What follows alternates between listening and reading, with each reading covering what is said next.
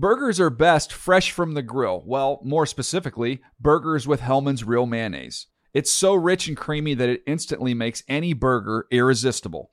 And what backyard barbecue is complete without some potato salad? Not just any potato salad, of course. Potato salad highlights the rich, creamy goodness of Hellmann's Real Mayonnaise. So if you want to take your barbecue season to the next level, stock up on Hellmann's Real Mayonnaise. For great recipe ideas, visit hellmanns.com. When you pull up to game night in the all-new Camry, but it's actually bingo night.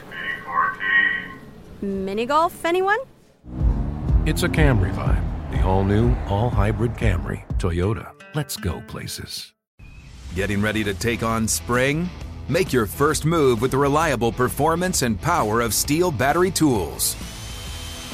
From hedge trimmers and mowers to string trimmers and more, save on select Steel battery tools. Right now, save $50 on the FSA 57 battery trimmer set. Real Steel. Find yours at steeldealers.com. With AK-10 battery and AL101 charger, offer valid for limited time only while supplies last. See participating dealer for details. Hey, this is Dan Hansis alongside Chris Wessling. Hey, Dan. Mark Sessler and the boss, Greg Rosenthal. We're the Around the NFL podcast. Check us out 3 times a week as we discuss the latest NFL news as it happens. Always, of course, with a touch of mirth. Subscribe at nfl.com/podcasts, iTunes, and Stitcher.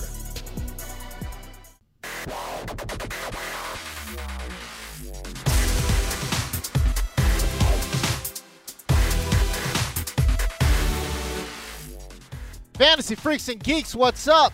James Coe here on the NFL Fantasy Live podcast on this beautiful Tuesday morning.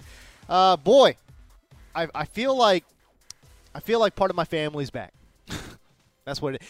We've got the whiz kid from Wisconsin, Alex Gelhard. We've got the magical beard of fantasy, the franchise, Matt Franciscovich, and it's my guy. It's Matt Harmon. What's up, man? How you doing? What's going on, James? It's good to be here in the studio again. It's really cold, so there's something to complain about, which is always nice because it's good to have something to be a little miffed about in the morning. MG, my guy Marcus Grant, not here. He is today. up in the Bay Area for his mother's birthday. He took a one-day trip, flew up the coast to be with his mother for his birthday. So happy birthday, Mama Grant, and we'll welcome Marcus back to the studio next week. That is so sweet. I know. What a nice thing to do. What a good son. Makes me feel like a worse son over here right now. I would not do that. I mean, my family's back on the other side of the country, so there's a 0.0% chance. Yeah, my flights back home are a little more expensive and a little longer than a quick trip up to the Bay Area. My mom lives inland. She lives about 40 minutes away from me. I don't know if I would do that. All right, well, then you're a jerk. Okay. But Okay, all right. Big show in front of us here today. We're going to be talking about reacting to the top 50 fantasy players of 2016. That show had a nice little run this past week, right? It was last week. Last week, a 1 week special kind of NFL Fantasy Live presents the top 50 players of 2016. We had some, I want to say, a couple high-level meetings about the rankings. There were a couple arguments, as was per usual, but overall pretty good show. We're going to get to our PPR mock draft that we did yesterday for you folks who are in PPR leagues and curious about such results. But let us start with the top headlines. The camera highlights in the world of sports. Breaking news. Breaking news. Breaking news. Breaking news. Whistles go woo! I like turtles. We continue to follow breaking news. Watch the news because I'm a kid. So y'all need to hide your kids, hide your wife. All right, we'll start in New England. Tom Brady, thankfully. Thank you, Lord Jesus. Hooray! Tom Brady has given up his appeal. It will not be going to the Supreme Court. It never would have anyways. But Well, it would have gone there, but they would have just given it the nah wave, and that would have been the end of it. Right. So, Tom Brady, thankfully, the Deflategate saga is now over. He will be serving his suspension as was dished out originally so many months ago. God, it feels like forever ago that decision came down. But it's been like, what, 500 and some days since like the 2014 AFC Championship game or something like that? I think the Around the NFL post had it. It's been an epic saga. I lived in a different state. I'm not even sure I could legally drink when that first happened. Oh, God. That's not accurate. That is fabulous. That is fabulous. Right, so the Deflategate saga is now over. We know exactly how much time Tom Brady is going to miss. What does it mean from a fantasy perspective, gentlemen? Well, I wrote this up when the suspension first came back, and we did not know whether or not it was going to end. But I mean, it pushes Tom Brady back to a nice late round value in drafts. But you need to get a stopgap quarterback of some sorts. Jimmy Garoppolo? 4 games. Rather not do Jimmy Garoppolo. You could either stream the position or pick up a couple guys. There are a few guys that you could also nab really late. As Fabiano did in our mock draft, that have a pretty good schedule to start up. Kirk Cousins, Eli Manning, and Jay Cutler all have a couple of nice games against either the NFC East, the Detroit Lions, the New Orleans Saints. So they all have some nice matchups. You can mix and match from those guys. And Marcus Mariota, too, gets to play Detroit in one of those weeks. So there's a lot of options to get if you scoop up Brady late, grab one of these other guys late, stream them off the waiver wire, and you'll be able to cover yourself for those first 4 games. Where is he going, you think, in typical 10-teamers? I think right around that 10th round range where Fabs took him. Yep, that's where Fabs took him. Still a good draft price, round 10? I'm not doing it. I did it in a couple of best ball drafts because you are already kind of inherently going to take a second quarterback because you're not doing waivers or anything. Right. But it stinks to burn that roster spot for 4 weeks. It's a real chore because you're going to be tempted to cut Brady at least twice, picking up some type of hot waiver wire guy early in the season. That's what I think. Hard to carry a backup quarterback, and not to mention just round 10 in general is such an awesome sleeper round. Mm-hmm. You know what I mean? Like 8, 9, 10, 11. I love picking sleepers in those rounds. I don't know. For me, I get it if you want to take Tom Brady there, and he's most likely going to be gone by round 10, but I just can't do it. I mean, 4 games is a third of the fantasy regular season. I know. So when he comes back, you are expecting him to go gangbusters. Yeah, you better hope he does. That's what I'm saying. Yeah. If you're holding a roster spot for a quarterback for 4 weeks, you're thinking, okay, and it's really what? It's actually 5, isn't it? Well, they have their bye week 5, I think, Oh, and then he comes back in week 6 in week against the 6? Browns. Wow. I might be mistaken. Let's check that out quick. I don't know. So I believe you are right about that. But yeah, and so to that point though, if that's crazy. What if he comes back and he's just a tick off of what we're expecting from normal Tom Brady? Not to mention last 4 weeks of the season. 18 fantasy points, 11 fantasy points, 5.26 fantasy points. What if he's that guy closer to that than when he was early in the season? I don't know there's all the angry Brady narratives and let's not even bother addressing that. He got that out of the system last year though. Right. How much can one person be angry? Right. Eventually you have to settle down. Right. So I was mistaken. Their bye week is in November, but still that means you're without him for that week as well in the regular season because it comes early enough where you'll basically be without your starting quarterback that you're investing that 10th round pick in for a third of the year. It's like the fantasy season. There is value there. I don't see myself doing it in a ton of leagues just for that because there are so many other great quarterbacks that you can get after Brady or even around that same value. Like Carson Palmer went in that range. Fabs in our draft took Eli Manning 2 rounds later to back him up. I got Phillip Rivers there. Yeah. You got Derek Carr. Tyrod didn't even get drafted. Tony Romo was there. Kirk Cousins. I don't think Blake Bortles got drafted in our league. No. You're right. Wow, he didn't? He didn't.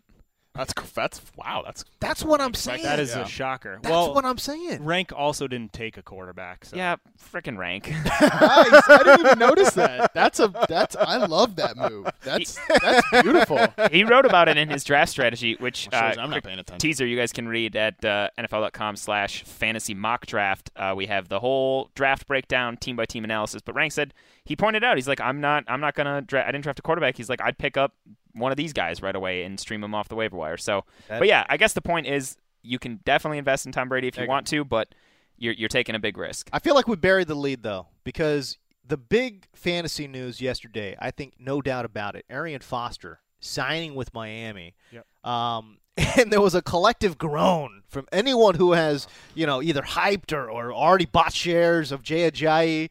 We're going to see another running back by committee situation there in Miami, and it's like, how many running back committees can there possibly be in the NFL? We have another one here in Miami.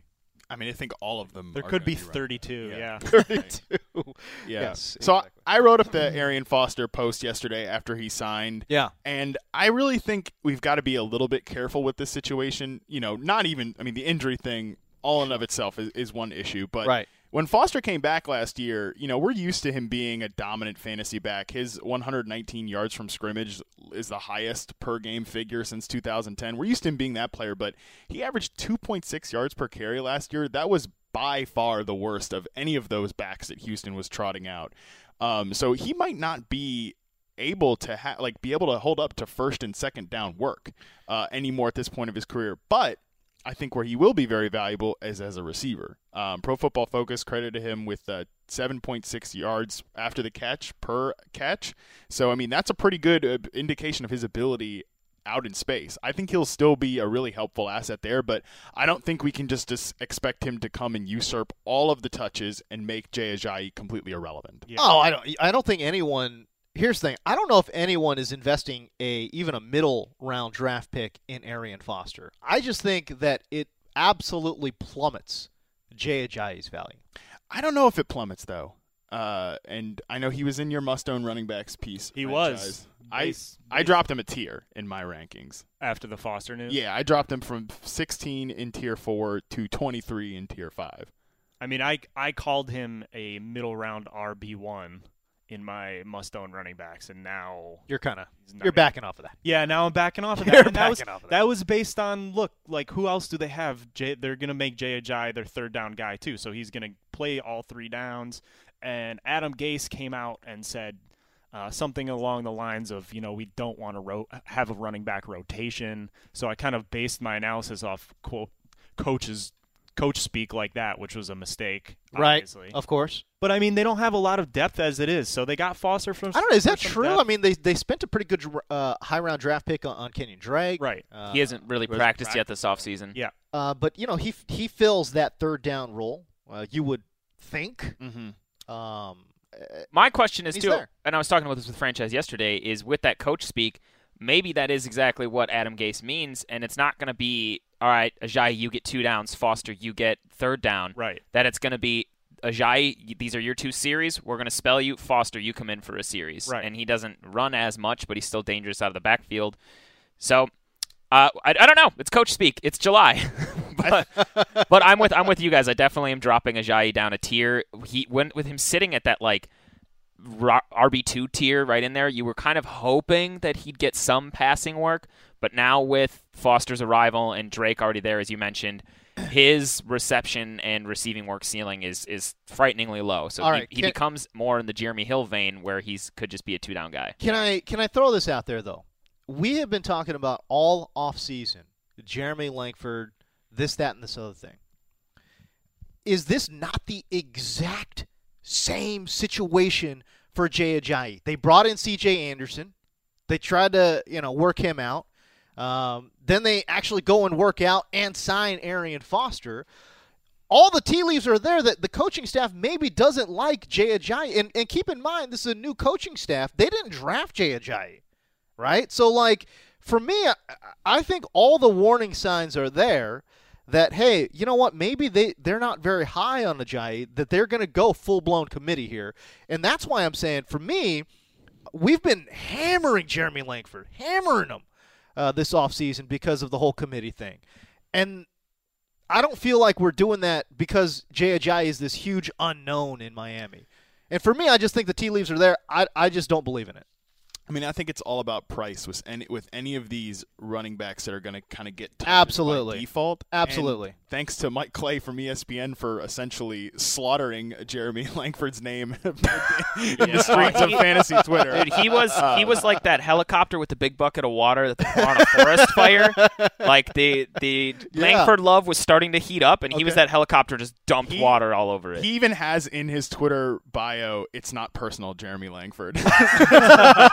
Sometimes you get associated with like really loving a player. Other times you get associated with really hating a player. But because of guys like Mike Clay, and I know you guys have talked about it on the podcast all off season, Langford's price is pretty depressed. You can start to get him in like the 7th, 8th round range in some of these drafts. That's much better than what it was. Yeah, I'm totally fine. Like, we know he has, whether you think he stinks or not, whatever, you know he has big game potential. Absolutely. All right, Carlos Williams suspended 4 games. Jonathan Williams in Buffalo, DUI. I don't know what's going to happen there. Right now, it's LaShawn McCoy. Yep. You would think Mike Gillislee steps in and does some third down work as well. Sent an offer sheet to Reggie Bush, did they not? Oh, yesterday? that's right. No, that's right. When you know you're desperate. That's right. Man. So I think all these things that have happened in this backfield have really helped Shady McCoy, though. Yes. Like he was getting a ton of touches last year, and he just lost some work around the goal line to Tyrod and in the red zone to Carlos. What did he have Williams. last year? 2 touchdowns? 2 or 3, I think. Not good. But with these guys out of the picture now, it's a ground and pound offense that Rex Ryan always employs, and with not as many stable options right behind Shady, he could see a ton of work early on and is becoming a little bit more of a value at his like 3rd round price tag so far this offseason. It makes me love Mike Gillislee a lot more. I get that he's supposed to fill that 3rd down role, but look, Shady McCoy, man, has gotten a ton. I mean, just a ton of work over the last 3 or 4 seasons, and that makes me worried. He's not necessarily the most durable dude in the whole world, as we saw last year. I think Mike Gillislee's a super solid handcuff and a very interesting sleeper at that. McCoy is closing in on 2,000 touches since 2009. Yeah. That's a lot. That's a crazy amount of work, guys. I mean, seriously. I'm looking at the Our Lads depth chart for the Buffalo Bills. It's LaShawn McCoy, Mike Gillislee. They still got Jonathan Williams in there, but big question mark. James Wilder, who I really, really like out of Florida State, and they got Boom Herron there as well. That's a good deep Boom dynasty. Herron. He's lurking around. Yeah, I think James Wilder, you're right, is a very interesting deep dive name. But, man, I don't know. Like I said, I like the explosive ability that Mike Gillislee has, for sure. Our buddy 14-Team Mocker on Twitter, he writes for RotoViz. Yep. He actually wrote an article a couple weeks ago talking down Carlos Williams because everyone's so high on him. And well, he came in just super overweight. Right. This was maybe before that news came out. Okay. But he was talking about Mike Gillislee, and everyone talks about how efficient Carlos Williams was last year with his 9 touchdowns or whatever on limited attempts. Gillislee was actually more efficient in terms of rushing fantasy points per attempt. So. All right. Yeah, he had a couple long touchdown runs, which is funny because his athletic profile is kind of meh. Yeah. He's just kind of a guy. Oh, for sure. And it was at the end of the year when fantasy people weren't really paying that much attention anymore and stuff like that. So this is definitely a running back situation that we're going to have to keep a really, really close eye on in training camp. 100%. Yep. I think it'll be very telling to see who gets what kind of work there. And again, too, how much work is LaShawn McCoy going to get, really, honestly? I wouldn't be too surprised if he gets no work at all because of the workload that we talked about coming into this season. Gosh, he's gotten so much work. That it really does concern me a bit for LaShawn McCoy. And again, I think you're going to have to handcuff him with Gillislee deep in your draft. All right, we'll go to Pittsburgh. Le'Veon Bell, DeAngelo Williams are expected to, I guess, be a 2-back approach there in Pittsburgh. The thing they talked about was, I think Roethlisberger had the quote that potentially in hurry-up situations or, in 3rd down plays and 2-minute drills, they could actually have both backs out on the offense because they're dynamic and they have different skill sets with Bell, basically operating as a receiver too, and DeAngelo Williams being a strong back who can catch passes out of the backfield. So it doesn't seem like they're going to do this all the time, and I know Harmon was digging up some stats before the pod that kind of supports that, but it is interesting to note that they're already talking about working DeAngelo Williams in more, although granted it's with Lev Bell on the field. Right. But knowing his injury history, as we've discussed in the pod in the past, it might be a little cause for concern. Le'Veon Bell, DeAngelo Williams were on the field last year for just 6 snaps.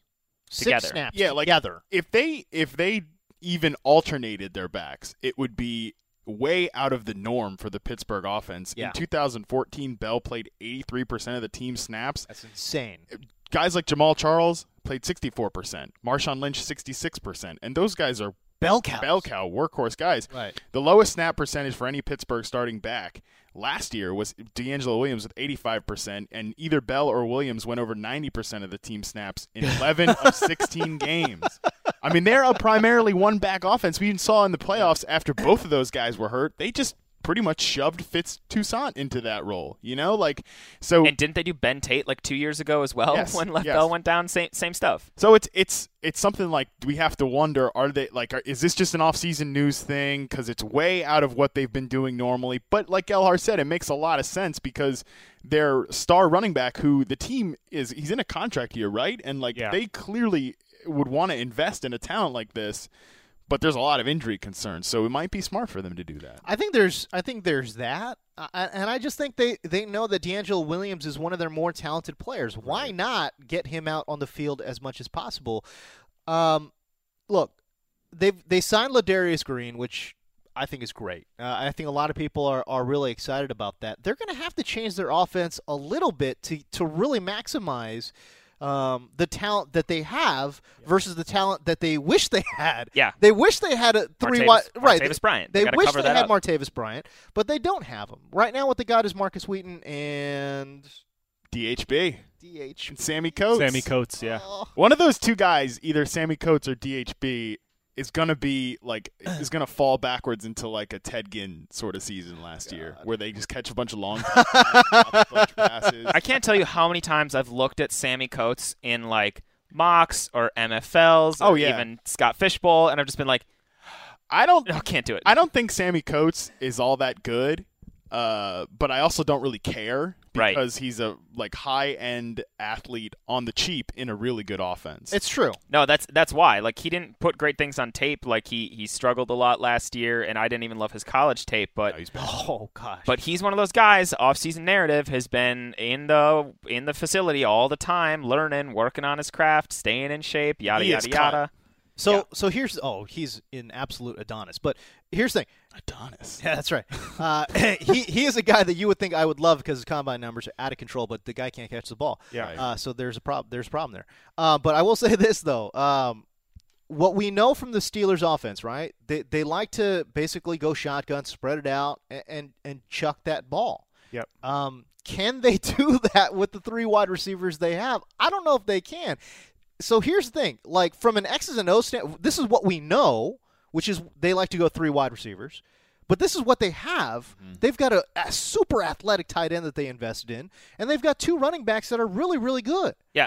I mean, Ben mentioned that Bell could work as more of a receiver, so it would be interesting to see if they employ this kind of thing, but Bell That's actually what I'm just saying. goes out to the slot. Yeah. Like Reggie Bush Sure. did back in like 2006 with the Saints all the time. He'd just line up wide. And if there's like a mismatch with a linebacker or something, forget about it. I mean, They'll they'd have just to burn them. They'd have to revamp their offense a bit. And so is what is very curious to me. Are they going to actually do that to fully utilize their talents? Again, something we're going to have to watch for in training camp. I'm really interested to see what the Steelers are going to do on offense. All right, let's react to the Top 50 show, shall we? You could go to NFL.com/fantasy top 50. Again, NFL.com/fantasy top 50 for analysis and a link to all the videos, to all of the episodes. So each episode of the show last week revealed 10 players. That's right. 50 to 41, 40 to 31, so on and so forth. And after each show, I would do a little recap of the guys, why they probably made it on the list, why they were overvalued, why they were undervalued. And then for the last 4 episodes, we actually did Periscope, like Talking Dead style shows. That's right. If you've seen that with Chris Hardwick. Those are all in the articles as well. And in the scoffing at Chris Hardwick. I hate those talking shows or talking bad shows. Listen, I don't want to get on a tangent here. I'm not Adam Rank, but I don't need to watch a show about a show that I just watched. And I disagree. Let me ask you this: the great shows that you have watched, and the great movies too. The number one thing you do afterwards is you want to talk to a buddy about it. Yes, so I'll talk to my buddy about him, not listen to some dude on TV who I don't care about. I don't want to hear his opinion about it. But that's the genius of this show. I understand it's a good concept. I'm just talking about me here. You're always talking about you. Right. That is accurate. All right. NFL.com/fantasy top 50. All right, let's dig right into it. Top 10. Did you guys agree with it? Not agree with it? What did you guys think? I mean, we talked about this on the Periscope, but I think, and Harmon and I agreed, DeAndre Hopkins, love him. Don't think he should be in the top 10 at this point. I don't think he's a first-round pick. I agree with that. The volume's probably not going to be there as much. They're going to be a better team. They're not going to be as in negative game scripts. We talked about the first 8 games last year. The defense gave up like 26 points per game. He saw 14 targets a game. Second half, they gave up 13 points a game. He saw 10 targets a game, much more normal workload. Great player, still going to be an wide receiver 1. Don't think he should be in the first round. The reason I would disagree with that, I mean, obviously I like D-Hop. I love D-Hop. The talent level. Yeah. Is the talent level not there? I mean, he is just he's a phenomenal talent. That's why I'm like, hey, of course he's a top 10 guy because, like, you look at the talent level, he's right there. So, I mean, obviously, I think we all like Hopkins. Yeah. I know Gelhar was high on him last year. I was high on him last year. I think we all were high on him last year. Absolutely. I mean, he's a stud-level wide receiver talent, but there's a lot of stud-level wide receiver talents at the NFL right now. I mean, and Gelhar's right. The volume concerns are real. In the first 8 weeks last season, he was a wide receiver 2 overall. From 10 to 17 in the second half, he was wide receiver 12. And I think that's like his floor. He's like Alex said, he's going to be a wide receiver 1. Yeah. But when they got on their winning script, they were running much more run plays. Right. They had 3.5 rush plays per drive in the second half of the season as opposed to 2.6 rush plays per drive in the first half of the season. So they were just much more of a run-heavy, run-centered focused, and they did invest in a big-time running back. So I think that there's just no way Hopkins is going to see 190 targets again. They don't want to be that kind of offense. He'll still be great, but I just think like there are guys like A.J. Green who's got a much better chance to own a bigger percentage of his team's offense on a team that just doesn't have the other options that Houston does. Right. Like you said, James, he's an elite-level talent, but I want that elite-level talent in the first round married with the potential for huge locked-in volume, which is the same reason, like, we all love Allen Robinson. I'm not going to draft Allen Robinson in the first round, especially because his red zone volume could take a hit with the arrival of Chris Ivory. Right. Yeah, sorry, Harmon. You were not going to take A-Rob in the first round either. I would take him at the end of the first round if I would, because he's my wide receiver 5 at the start of my second tier. But that second tier is so fat, like it literally goes from 5 to 11 in my rankings. Like, and you could tell me that any one of those guys from Allen Robinson, Keenan Allen, Des Bryant, Jordy Nelson, DeAndre Hopkins, Alshon Jeffrey, Mike Evans could finish as wide receiver 5, and I wouldn't ball at you. But I'm not an objective on this matter, so no. I should probably just shut up. Let me run down the top 10 very quickly. So Antonio Brown, Lev Bell, 1-2. Odell Beckham, 3. Julio Jones, 4. Todd Gurley, David Johnson, D-Hop, 7. Adrian Peterson, 8. Ezekiel Elliott, 9. Rob Gronkowski, 10. I believe that Adrian Peterson's value, we're seeing, I think, wide variance because I think in common drafts, I think we're seeing him go a lot earlier. But I think there's age concerns there as well. Plus, for me, I just think the offense isn't dynamic enough to fully utilize that. I think Jerick McKinnon's going to step forward, but whatever. If I get Adrian Peterson at 8-9, I'm through the moon. Yeah. I think I'd be super happy with Adrian Peterson at 8 or 9, and which is what I've been seeing in a lot of 10-team drafts is that good running back talent is falling to you, man, at 8 or 9, and that's kind of the strategy. And I know, Wiz, you're all on board with this, that if you can get that supreme running back talent, go for it, because if you zig when they zag, you know what I'm saying? Like, you can actually build a pretty darn good team. 100%. And actually, spoiler alert, that's exactly what Franchise did, even in our PPR mock draft, which we're going to talk about in just a moment here.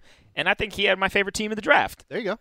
But the other one I think is interesting is a lot of people, especially on Twitter and stuff, were reacting, and people are scared of the unknown commodity of Ezekiel Elliott being a rookie and being a top 10 pick. Right. But even in like a worst-case scenario, he's still going to see probably around 270, 280 touches in that offense, because even in 2013, before DeMarco Murray's huge breakout, when he was a little bit hurt and they rotated in like Joseph Randle and I think Tashard Choice might have still been there, Murray saw around 270 touches. And then last year with McFadden, when they were splitting carries with Randall early and then he took over, he still saw like 270 touches. And that is an elite NFL running back workload.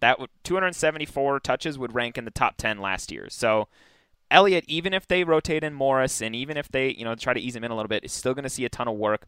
And for a guy of his talent level, you can't shy away from that volume, I don't think, in the first round. Even if you don't believe in the ceiling of Elliott, the floor is so appealing just Right. because you mentioned the volume. And, I mean, everybody's favorite punching bag for you don't know how to train, like you can't guarantee anything coming from the college to pro level, is Trent Richardson at the running back position.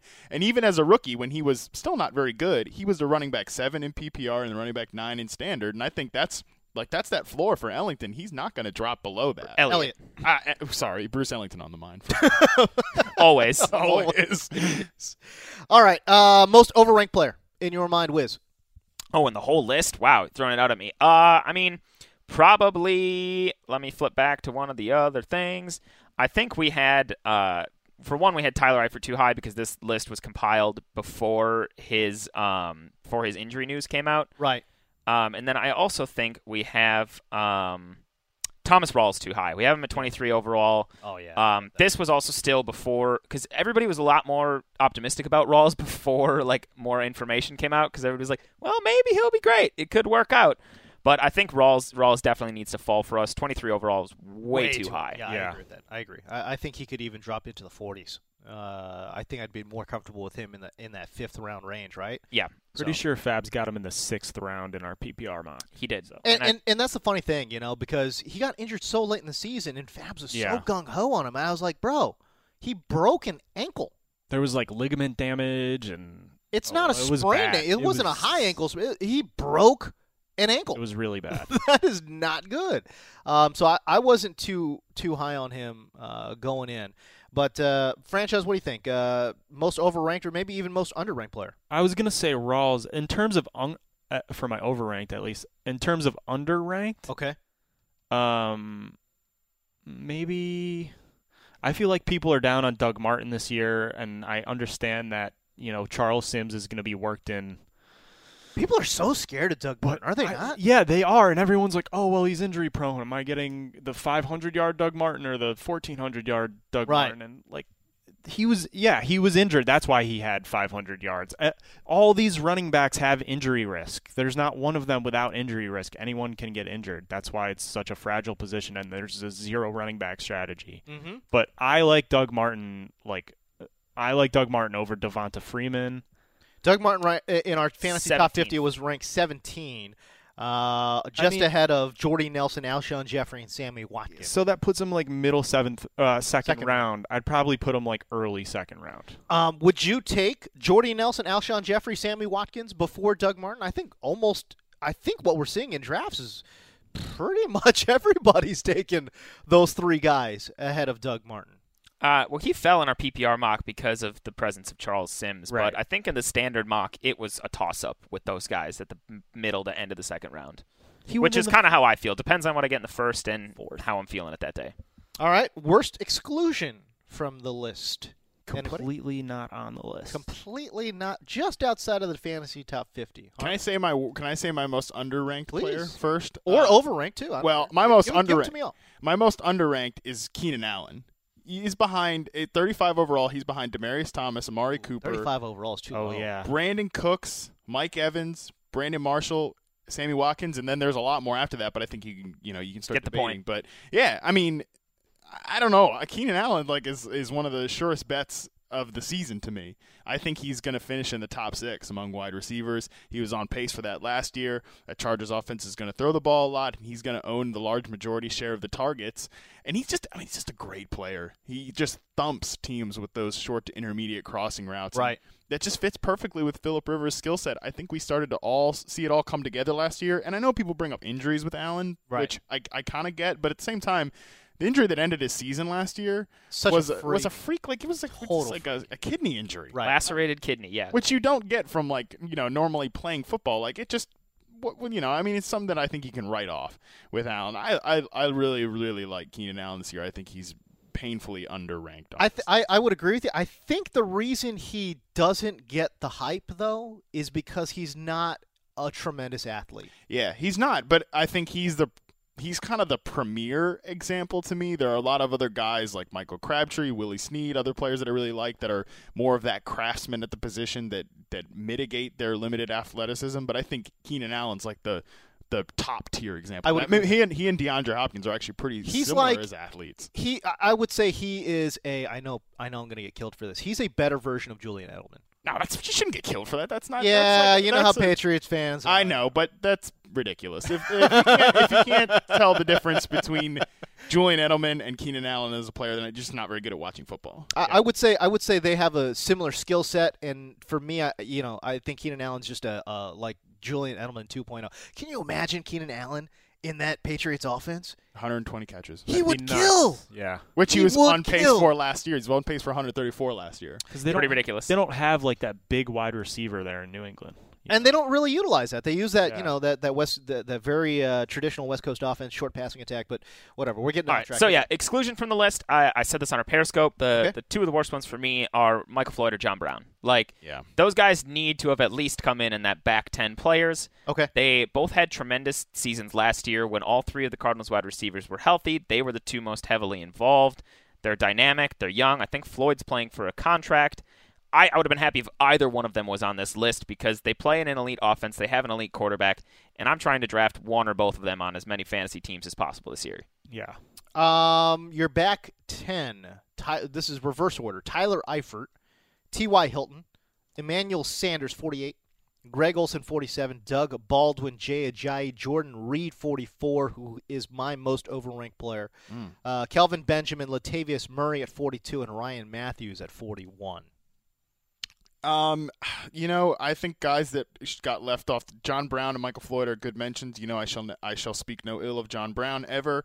And I think two other guys that are kind of that potential 1A, 1B types on their own team, Randall Cobb and Dante Moncrief, I think could have pushed for the top 50, especially over guys like Kelvin Benjamin and Emmanuel Sanders. I think that I would have both of those guys well ahead, especially Cobb, man. I think there's almost no way he doesn't get back into the top 15 of wide receivers, and maybe that's being aggressive, but top 20 for sure. I would agree with that. I think Eric Decker should be up there too. He had 12 touchdowns last year. He was a touchdown machine. He did. I think the quarterback question mark, though, is a little scary. So I think that's what's scaring people off of the Eric Decker and really Brandon Marshall. Maybe Brandon Marshall's my most overranked guy. He's going to see a huge regression this year, regardless of whether or not Fitz comes back or not, which is, by the way, not looking great as we stand today. All right, PPR mock draft analysis. You can. Well, real quick before we get into this, I also wanted to throw, because I forgot to do it off the top.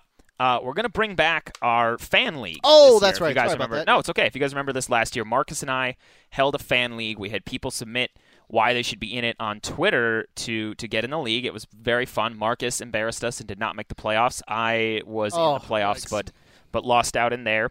However, we're going to bring it back this year. We're going to bring back multiple leagues. Marcus and I will do our league again, and Harmon and Franchise will lead a bearded league. You do not have to have a beard.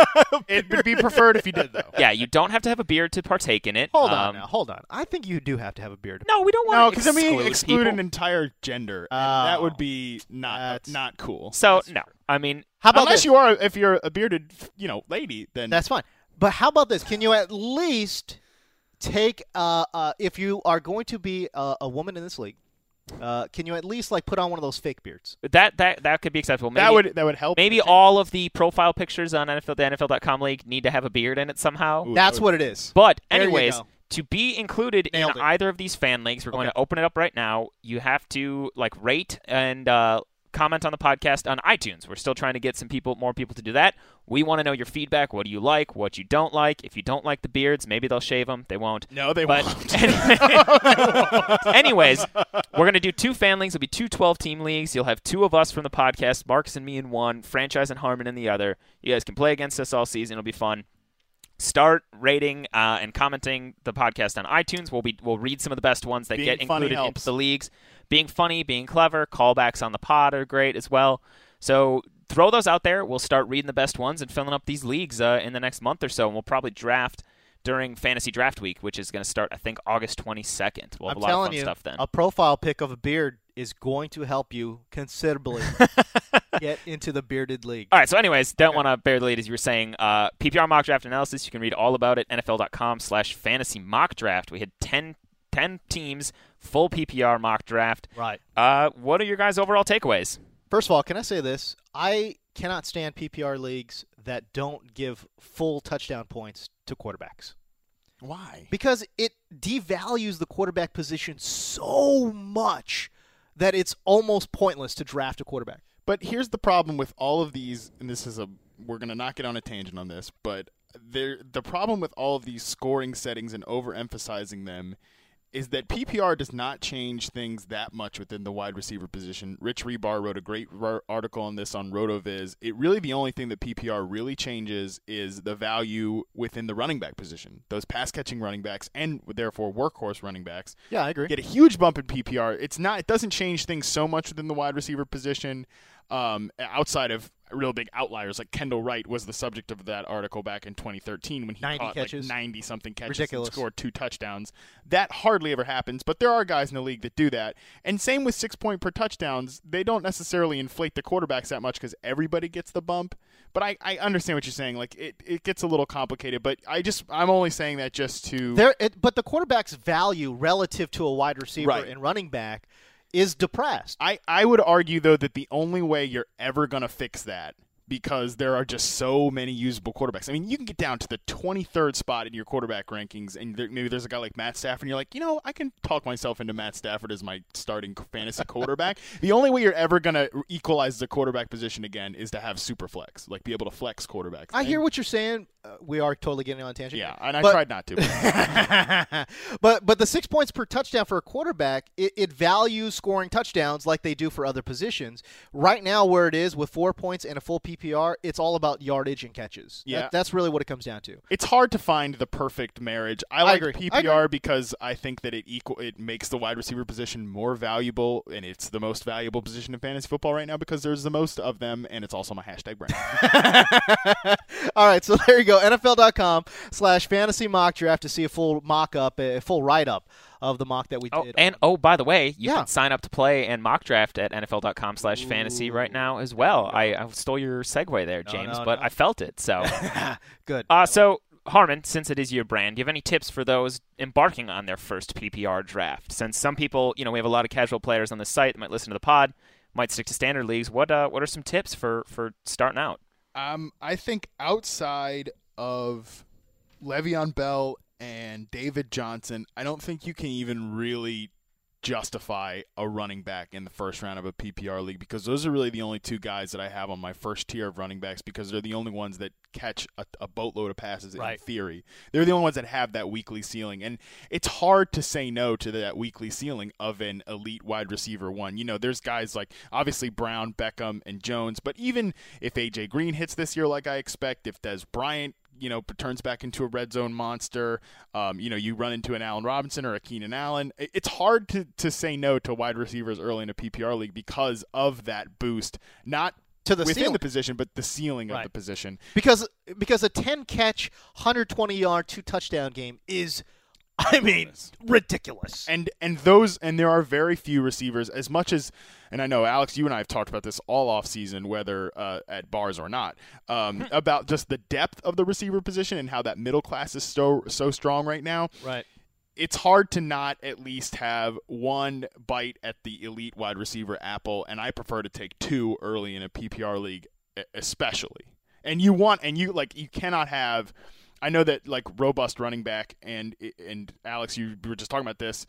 Is a fancy new kind of strategy to zig where everybody zags, but in a PPR league especially, you got to have a wide receiver in that flex spot because of the weekly ceiling and just the floor and the safe floor too. Yeah, I mean even a 5-catch 50-yard game is a really really good floor for your flex position, something that you may not get. Like just looking at the just a total off the wall example right now, like in round 9, Rank went Torrey Smith, Gelhar went Marvin Jones, I went Sterling Shepard, you went Kenneth Dixon either before or after that, depending on the turn. Absolutely hated my draft. But whatever. But my point is, like, if you're theoretically flexing that wide receiver there, you're gonna be much happier with the floor and ceiling of those 3 wide receivers than Kenneth Dixon or even Chris Ivory, who Marcus took in the same round. One thing I think is interesting too, that I was noting in this draft as well, is that while receptions boost a lot of those pass catching backs, they don't exactly bury the other workhorses that don't catch a ton of passes either. Guys like Jonathan Stewart and Frank Gore actually had really good seasons last year in PPR among running backs. I think Jay Stu was the RB24, And Frank Gore was the RB12 in PPR because they have such secure workloads, and they get goal line work and they can score touchdowns. So while this format does boost a guy like Theo Riddick, who I think was the RB18 last year, because what did he have? Like 80 catches. 80 catches. I mean, you know, it's just bananas. That's hard to bank on him getting again. But Jay Stewart, Frank Gore pushing for 1,000 yards and 7 or 8 touchdowns. Like that. If you're looking for an RB2 late, like I drafted both of them in our PPR mock, I think, and I got them in rounds 8 and 10, respectively. Yeah, because their workloads are more guaranteed than a guy like Theo Riddick, who kind of needs game script to float his value. And he got a lot of good game script with the Lions being horrible for the first half of last season. Going back to that first round, I took Todd Gurley with the 8th overall pick. Harmon, I want to get your thoughts there. Is Todd Gurley also in that Lev Bell, David Johnson class, or just a touch below? You know, I think he is a touch below. I actually have him in my second tier behind guys like Elliott and Lamar Miller because I think their reception volume is more guaranteed for sure. And, you know, the tough part about Todd Gurley is he's an all-world talent, no doubt about it. But it's the same. It's the same thing with like Adrian Peterson. You know, if he plays in a low-volume offense that isn't going to score a lot of touchdowns because of their just overall team philosophy. And just like Peterson, he's not a dominant pass catcher, or at least I don't know if the Rams want to use him as one. Like they only targeted him 26 times, and he caught 21 of those targets, which is a great catch rate. I think he can catch passes, but they've got that weird infatuation with Benny Cunningham. You know, they used him a lot on third downs. Yep. And maybe that's wise to preserve Todd Gurley long term, but I just think he's a touch below those top in two. PPR formats for sure, and in standard too. I don't know. Oh yeah. I don't know if I'd take Todd Gurley in the first round of a standard league either. Really? What? Yeah, I don't know. I don't think that he has. I don't think he has the weekly ceiling that I don't think he has the weekly like floor and ceiling marriage that I'm looking for from a first round pick.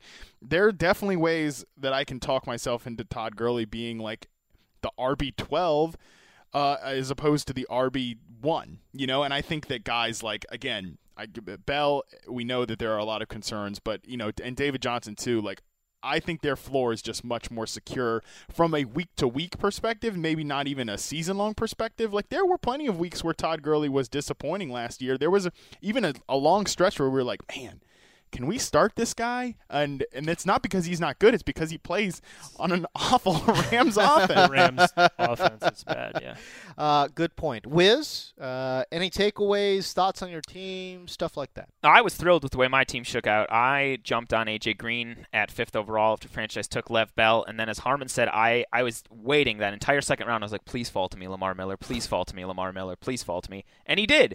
Because Lamar Miller's a guy that the last couple years has averaged around 55 targets a year. Bill O'Brien loves to feature his main back. We saw it with Arian Foster, even with Alfred Blue, and at times like Chris Polk and Jonathan Grimes. So I'm all in on Lamar Miller and that offense, and I think he could even gone a lot higher in this PPR mock draft. Definitely. I'm surprised he didn't. People overreacted to wanting that wide receiver depth early. Quite honestly, in a PPR format, I'm actually surprised Adrian Peterson went before Lamar Miller. Yeah, it's a little surprising. That would that to me was a big all right surprise. Should we talk best and worst teams quick here, or yeah, sure, favorite and least favorite? Please. Franchise, you want to get us started here? Favorite team. I kind of like the way Money's team shaped up. He went and got Danny Woodhead in the 5th round. Like, did we just forget about him? No, I think that's still a fair price. I think round 5 is a good price for Danny Woodhead. Because we're not exactly sure. He had a pretty devastating injury too, man. No, that was 2 years ago. 2 years ago, yeah. Well, yeah, but I'm saying, like, you know, in terms of having an injury history is what I'm saying. So Woodhead's his RB2. He went and got Rodgers in the 4th round, which is kind of a reach, but whatever. If you like a quarterback early, Money always takes a quarterback early. Yeah. And then, I just kind of like the way his early rounds shaped up. All right. Yeah. Harmon? I mean, other than my own, because it's awesome. I really liked Gelhar's team. Yeah. He took a lot of receivers that I really like this year. He took A.J. Green in the 1st round, which I'm a fan of. Tyler Lockett. Obviously, he took God, nothing was more frustrating because if you watch the Periscope, you know I came in late because my alarm didn't go off. And it was frustrating sitting at home watching Tyler Lockett and Charles Sims go one pick before me. And I was like, oh, man. Yeah, I took Tyler Lockett, Rank took Charles Sims, and then Harmon had to panic and drafted Tyler Eifert in round 7. Which, whatever. I'm okay with that. I don't care. Yeah, it's not terrible. But you got guys, I mean, you've got T.Y. Hilton and Demaryius Thomas. I like both where you took those guys, especially Thomas at wide receiver 17 in PPR. I think he's still going to have a pretty safe catch floor. Obviously, Tyler Lockett. And Marvin Jones in the 9th round, that's a swish at wide receiver 41 price. Yeah. And Golden Tate did not go so high in this round. For the record, those wide receiver things on this mock are not 100% accurate because I just repieced this together. I didn't have time yesterday to go back through it. So Thomas was actually the wide receiver 14, but Jones is in that wide receiver 40 range. Yeah, well, you took him, like I said, you took him in the 9th round, and Golden Tate, for some reason, slipped to me in the 6th round of this league, but normally he goes in like the 3rd or 4th round of PPR leagues, and like the price difference between Tate and Jones right now is absurd. It's crazy. Yeah. And you even took some nice late flyers, like Vincent Jackson in the 13th round. That's crazy, right? I can't believe he lasted that long. Yeah. It wouldn't shock me if he had another usable season, and I'm not the biggest Devin Funchess fan, but if you're taking him in the 15th round like you did here, or the 14th round like I did in our last mock, that's totally cool. Yeah. I was very happy with my team shook out, and I like yours, Harmon, too. But I want to talk about franchises because he had a different strategy, and I think it still really played out into a solid team for him. Because I like what he did. As we mentioned off the top, I really like what he did, which is weird in a PPR draft. He went running back. He went Lev Bell, Jamal Charles in the 2nd, and then Eddie Lacy in the 3rd. But why I like that so much is because those were all 3 guys that have an elite workload, and each of them wouldn't surprise me if they had over 50 catches this year. Yep. Like Eddie Lacy really improved that part of his game before he got out of shape and injured last year. Jamal Charles, we know, just gets pummeled with touches in Kansas City. And as we mentioned, Lev Bell's one of the best dual threats in the NFL. And then speaking to that depth of the 2nd wide receiver tier, Harmon, like we mentioned earlier, he got Doug Baldwin, Michael Floyd, Kelvin Benjamin, and Deshaun Jackson over the course of the next 6 rounds, even nabbing a few more running backs in there. So like he might have to mix and match his wide receivers, but he's got 4 guys that will put up usable weeks for him, and all could have. Doug Baldwin was a wide receiver 1 last year. Michael Floyd was just outside the wide receiver 2. All of them have good ceilings. So I really like the way your team shook out franchise and getting Ladarius Green late as well. I'd probably be flexing a running back there, even though it's a PPR league, but I'm cool with that because all these running backs are elite, and then. Well, I don't know. I think you could flex Deshaun Jackson in this lineup. Well, maybe like depending on the matchup or whatever. Yeah, because on a week to week. Like that's a great receiver core from 1 to 4. Like any of those guys can score within the top 10 receivers on a week to week basis. And fantasy football is a weekly game more so than it's a season long game. Yeah, I think the thing with these first 3 round running back teams or robust running back, whatever you want to call it, they have like the highest upside of teams. I know Evan Silva was talking about this on a podcast I was listening to yesterday. Like those teams, if all those running backs are healthy and they hit their ceiling, like you're gonna slaughter this league. Yeah. Of course, the trouble with running backs is they're the most fragile. I mean, as you say, we're looking at it like, man, you see the ceiling for Bell, Charles, and Lacy, but they were hurt, and fat last year. So, but I got some security with D'Angelo Williams in the 12th round to handcuff Bell. So, and you've got Melvin Gordon, big bounce back candidate. Your guy CJ Prosise, who at least is the pass catching guy there, and you got Derrick Henry in the 13th round. So it's a good team. It's a solid team. I like it. Co, I know you hated your team. Oh my God, I hated my team. But walk us through what other team did you like if it wasn't one of the ones we already mentioned? No. You guys all hit it in terms of the teams that I liked. I just absolutely hated my draft because look, what did I take? I took Carlos Hyde in the 5th round. Why? I don't know why. You know what happened? Harmon took Dante Moncrief 1 pick in front of me, and I freaked out. And I completely and utterly freaked out. I didn't know what the hell I was doing. And then I still must have been reeling from that because in round 6, I did what I never do. I hate taking mid-round quarterbacks. Yep. I like Russell Wilson this year, don't get me wrong. But in this format, and really even in standard leagues, I just don't like taking a mid-round quarterback. And I took Russell Wilson in round 6, and I absolutely regretted it. Man, I missed out on all the guys that I'm really high on. Right, so I missed out on Dante Moncrief. I missed out on Jeremy Langford. I missed out on Marvin Jones, Tyler Lockett. So I always feel like a draft for me is a failure if I don't get one of my guys. Yeah. And especially when you're picking in the 8 hole, man. Like it's tough. You gotta, on those turnaround picks, you gotta just go and take your guy because there's going to be so many picks when you pick again. So I know I'm going to be reaching for a Marvin Jones or whatever it might be, or maybe even a Tyler Lockett. But who cares? Yeah, you got to do it sometimes. And for me, like I look at Carlos Hyde and I'm like, what am I thinking here? Yeah, what am I doing? When you make that pick that right after you're like, why the hell did I do that? Looking at this also, I don't think there's any teams that I think are just awful, but a lot of these other teams I think are question marks. And one thing I wanted to point out, because we were talking about it earlier with the Tom Brady news off the top. So Fabiano, as we mentioned, was the one that took Tom Brady, and then he backed him up with Eli Manning. But if you look at Fab's roster, his starting setup is solid. He's got Antonio Brown, Mark Ingram, Alshon Jeffrey. So funny when you look at his team. It's wide receiver, running back, wide receiver, running back, wide receiver. It is wide receiver, running back. But so presumably he's going to start Antonio Brown, Alshon Jeffrey, and Eric Decker, and then Ingram and Deion Lewis as starting running backs. Thomas Rawls is there, might not catch a pass. Jeremy Hill is not going to get a lot of passing game work either in a PPR league. But then because he had to back up Eli Manning, as we were talking about, that's another roster spot that he's just burning for 4 weeks with no ability really or flexibility to pick up another running back. Right. And he drafted 2 tight ends. Hate taking 2 tight ends. I think Fab's team's like the classic example of like a 4th place team. Like it's going to get to the playoffs because he's got.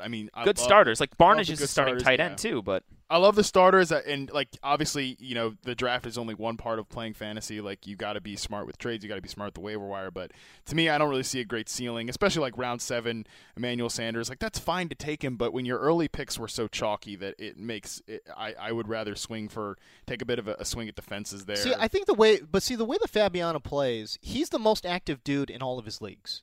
Right. So Tuesday mornings, he is up and on those waiver wires. Oh my God, he is so crazy on top of the waiver. So, like a madman. In I think he plays in 7 leagues, and I would probably More argue than that, I think. I would argue that in 6 of those 7 leagues, he is the most active player. Yeah. In those leagues, and so I think he falls into that, right? So like he knows I'm going to be able to work the waiver wire like a madman. In the league that he plays in NFL Fantasy Live, it's not quite that way because he's playing with, 5 or 6 other guys who maybe aren't taking the league that seriously, but at least know what the hell they're doing. Yeah. You know what I mean? I think there's like wisdom and folly in that, knowing that you're the most active guy and like taking too much of an emphasis in that because we don't know everything, In fact, we don't know a hell of a lot of it. and like I always hate when people like take players in the draft with the idea of like, I'm gonna flip them later for somebody else. Right. That's like you're assuming not only that the player is gonna do what you expect, right. You're also assuming that you're smarter than your league mates. Never a good thing. Like I remember last year when people were like, oh, I'll take Trey Mason early and then I'll take Todd Gurley and I'll just trade Trey Mason like to some idiot in my league. And I'm like, who's so stupid in your league that they don't know that Trey Mason's gonna lose his job to a guy? The best example of that was actually in the Fantasy Live League last year. Akbar, I think in back-to-back picks, took like Peyton Manning and Tom Brady. And in the draft, we're like, Akbar, what the hell are you doing? He's like, I'll trade him. Oh, you can't trade a quarterback for any year. Akbar would be walking through the newsroom like, why didn't you accept my trade? Like, Akbar, I don't want Peyton Manning. Yeah. Listen, Akbar, just because you're bigger than me doesn't mean he kept getting so mad. He would float everybody in the league trade offers, and everybody's like, I don't want Peyton Manning. And it was funny too because he unnecessarily held on to Peyton for he kept trying to trade him because he was trying to flip him because he came into the draft saying that. Right. Yeah. And everybody was like, there were so many other good quarterbacks, but nobody had a need to take a kind of a busted up Peyton Manning. So even if Peyton Manning had been solid, like I wasn't going to trade for him. I had fine quarterbacks in that league.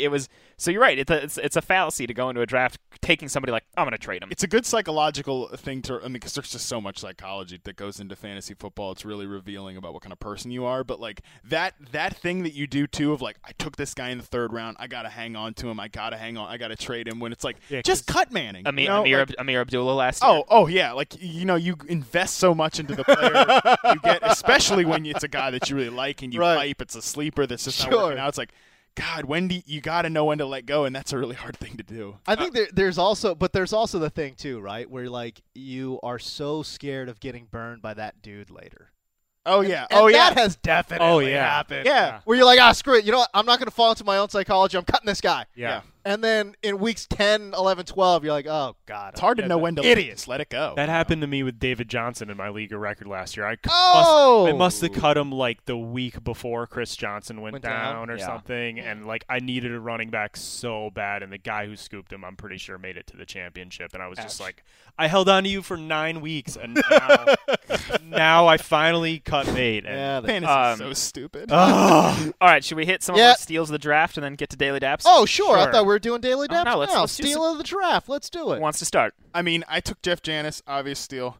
Steal. Round 13. Round Championship. 15. Listen, this is a serious take, though. Round 15, I took Sean Drawn. And, he's very likely to be the pass-catching running back for the 49ers. I like his clothes. I'm not sure I like him as a running back. Well, I mean, he might not be good, but Chip Kelly, that was a priority re-signing for him. The 49ers are going to stink. Dude, are you really going to no-sell me on my Sean P. Diddy Combs joke? I mean, that's kind of not cool. Isn't that kind of before my time? Okay, all right. I always default. And James's Tuesday is ruined. I always default to if I don't get a joke. That's probably before my time.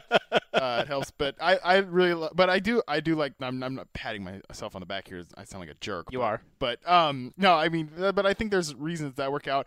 I like Josh Doxson in the 13th round for Marcus. Like he's slipping pretty obscenely low, and if Jackson's to get hurt again or Reed gets hurt again, and he could be like if Reed gets hurt, he's going to be the primary red zone threat. For that team.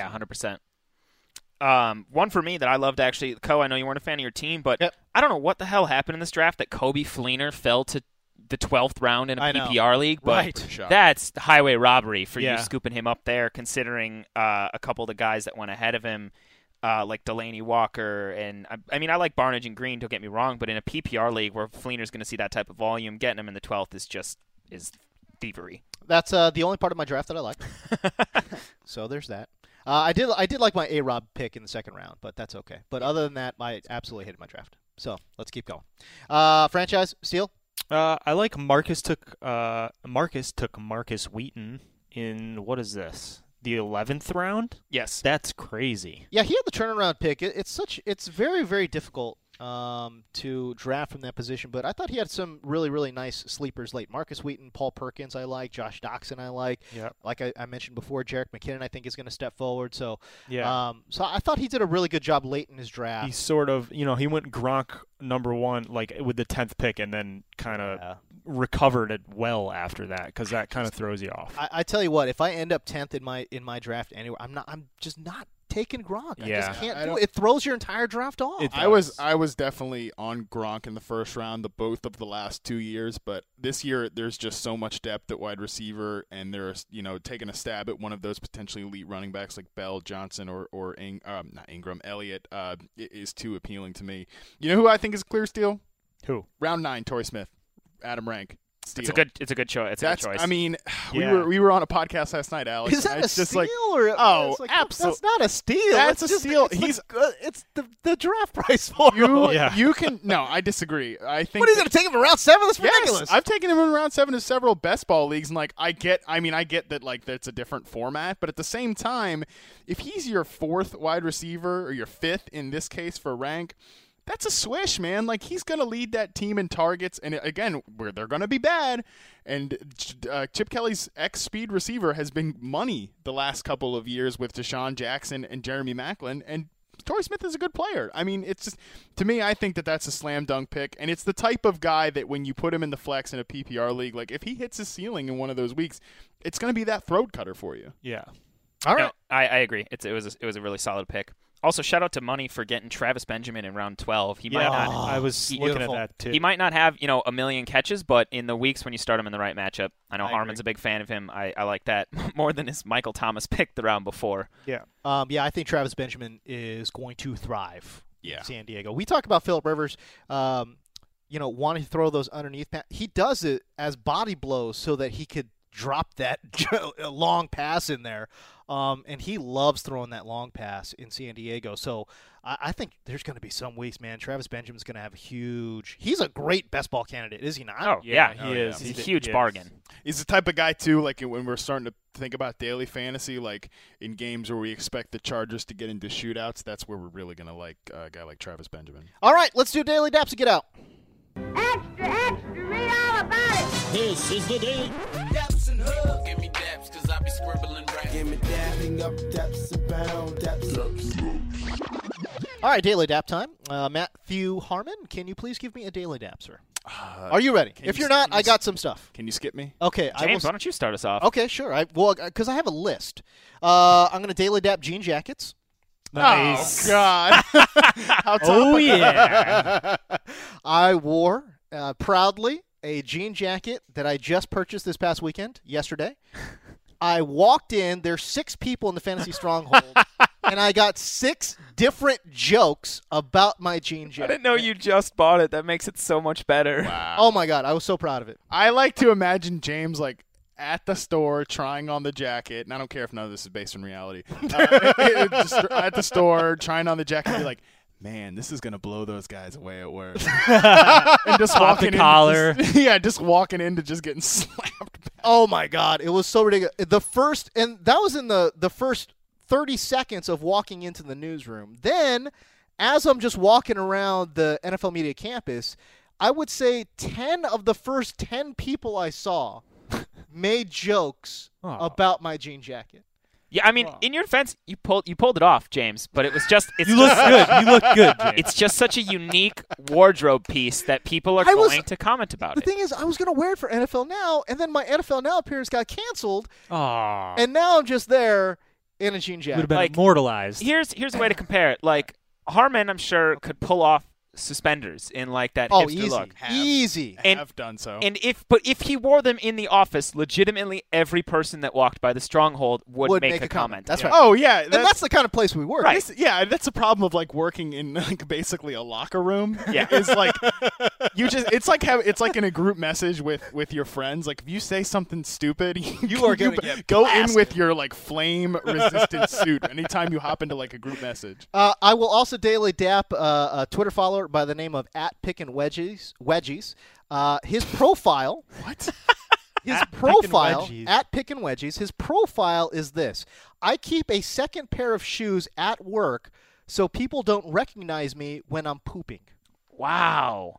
That is That's next level. That is premeditated. That is strong. Yeah. I like that. Daily daps to the Twitter followers who say my laugh is terrible. Oh, boo to them. Ah, come on. Which is really funny to me. And finally, daily tap to the what is it that I laugh too loud? That's the problem, apparently. I think that it just catches them off guard sometimes. Maybe it comes in hot on the mic. So oh my God, does it ever? Well, I get it. It happens to a lot of people. But yours definitely comes through because I see the audio board over here spike when you laugh, and sometimes I can try to sense it. I'm like, oh, James is gonna laugh, and I pull it down a little bit. But otherwise, I just have to let it ride. Fair enough. And then this other one from Tyler Gunther at Tyler_NFL. Oh, yeah, I know him. He says, if there was one host I could Little Mermaid and have his voice when I host, it's James Coe. So apparently I have a nice voice and a horrendous laugh. Hey, you can't win them all, James. You know what? I'll take it. Those are my daily daps. Beautiful. Franchise. All right, my daily daps is going to a game that I played this weekend with my family. Okay. It's called Pass the Pigs. Pass the Pigs. Yes. And basically it's dice. You're rolling dice, but the dice aren't actual cubes of dice. They're little pig figurines. Okay. And they have like dots on them. And depending on how the pigs land, you get a certain amount of points, and it's like first player to 100 points or whatever wins. But it's so much fun because you're rolling pigs, and the way they land, there's different names for them. Like if they land on all 4 feet, it's called a trotter.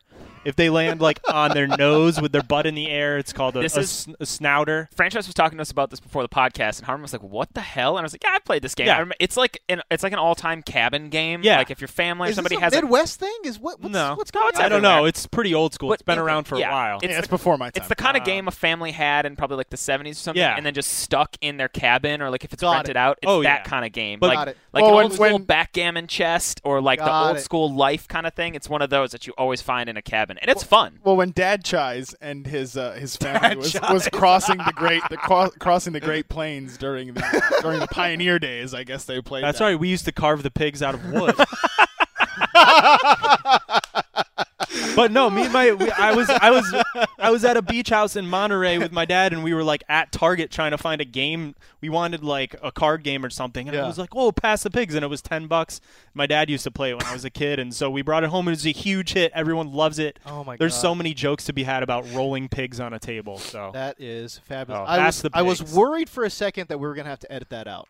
I really was. I wasn't sure where we were going past the pigs. This could be dangerous. No, that's just I'm dice not sure. made out of pigs. And then it ended up being family. It's a family It's a game. lot of fun. That's clearly that was invented in the 1800s. Alex Killar, WizKid from Wisconsin. Oh man, It beats Pokemon Go, that's for sure. Oh, Does geez, you it, don't need to though? get on that again. Oh, Does it though? For I'd like to days? anti-Daps Pokemon Go. Okay. I'm with you though. I've pretty much quit though. Okay, so my dab's quick. If I didn't do it last podcast, I forget the latest trade of Saga, a comic book series Marcus Grant and I are reading, came out. It was phenomenal. I can't recommend it highly enough. If you're into sci-fi or fantasy or just good storytelling, go find Saga at a local bookstore or comic book store. It's amazing. Daily Daps to Full Frontal with Samantha Bee. It's her show that she's doing on TBS. She was a former Daily Show correspondent. I had been meaning to watch it, forgot to DVR it, heard a lot of great things, so I was finally like, all right, I got to get on this. So I just DVR'd it, and I've watched probably 4 or 5 episodes, and she's just got a great perspective on things and a great presence, and she's really doing a kick-ass job over there. So Daily Daps to her. And yesterday was the 30th anniversary of the release of Aliens, one of my all-time favorite movies. So Daily Daps to James Cameron and all involved with that. I love that movie. It's such a good movie. Harmon, have you ever seen Aliens? I've seen bits and pieces of it. We'll add that one to the top of the list. That's a no. No, it means I've seen bits and pieces of it. That's a no. That movie's got so many great action movie quotes, though. I've seen bits. No, it literally means I've seen parts of it. Have you seen the scene where the alien comes out of the abdomen? Yeah, that's in the first And one. I saw the better version, the parody one in Spaceballs. Oh yeah, that's a better version. Yeah, that's right. And he does a little dance. All right, Harmon, Daily Daps, we get out of here. Is anybody still listening to this podcast? Probably not. If anybody made it all the way through to my Daily Daps, please tweet me and let me know.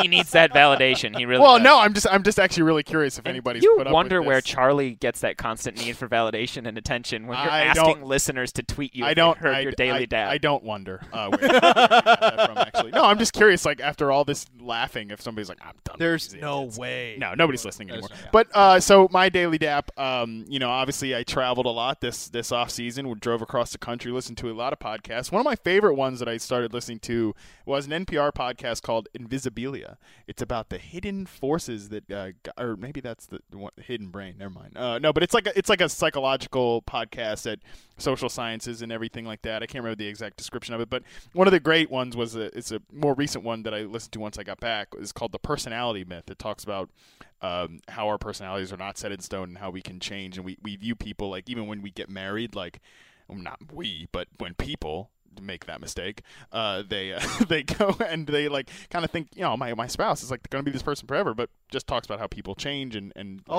criminals and things like that, redemption and all these sort of things. So it's a really interesting podcast, and just something like if you want to listen to a show that's not about football, it's a really interesting one. And so. All right, there you go. Nice. That is our podcast for today. For the WizKid from Wisconsin, Matthew Harmon, and the Beard of Fantasy, Matthew Franchise. I'm James Coe. See ya.